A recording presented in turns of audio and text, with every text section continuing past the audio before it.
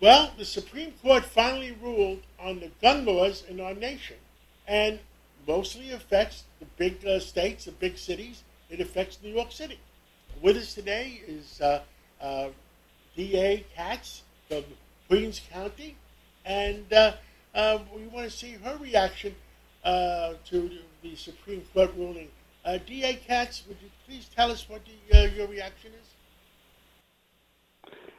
So this strikes down a law that puts restrictions in place on who can carry a handgun in public. Thank you for having me, by the way, today, John. Always a pleasure.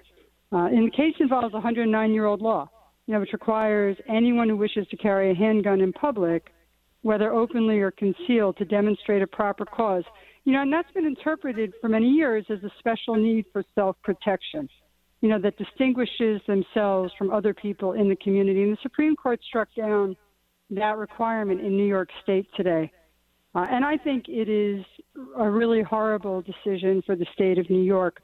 Justice Breyer, in his dissent opinion, talked about how severely burdened states that are trying to curb violence are going to be.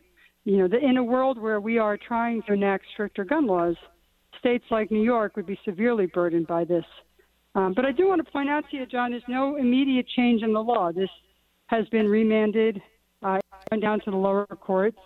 And as you know, this week, Commissioner Sewell and the mayor all reiterated that the gun laws aren't going to change at this moment.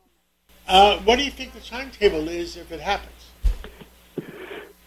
Well, we need to still look at New York's law. It has to be remanded into the lower courts. But we also need to remember that this in no way stops us from putting different restrictions and requirements of getting a gun and being able to carry one in public, right? You could still have background checks and training and mental health requirements and fingerprints. You can have, and I know the governor is talking about sensitive locations where you can't carry a gun, whether you're permitted or not. Look, I think that we are in New York State bleeding gun violence, and we need to make sure that we do everything we can to lower gun violence, lower the market for guns, and make sure that we don't have a lot of guns on the street. This goes exactly the opposite, I think, of what we need.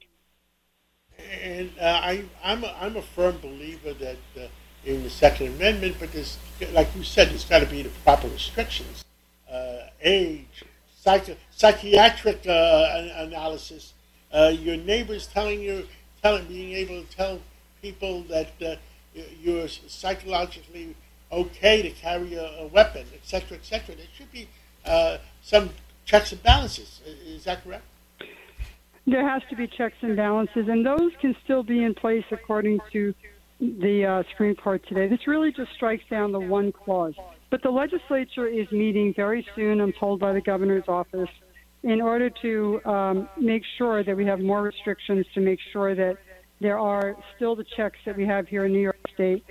This is not a time to be having more guns on the street. Firearm violence is a public health crisis, and easier access to weapons and fewer restrictions is certainly not the way this state wants to go or needs to go. No, I understand that, but 97% of crimes committed in our city and our state are by criminals, and criminals being illegal guns, and we have to be able to take care of things like that. Don't you believe so? I think that you add more guns to the street and easier access to weapons. It is never, ever, I believe, a good combination or a good formula. And this is why the national government right now is doing everything they possibly can.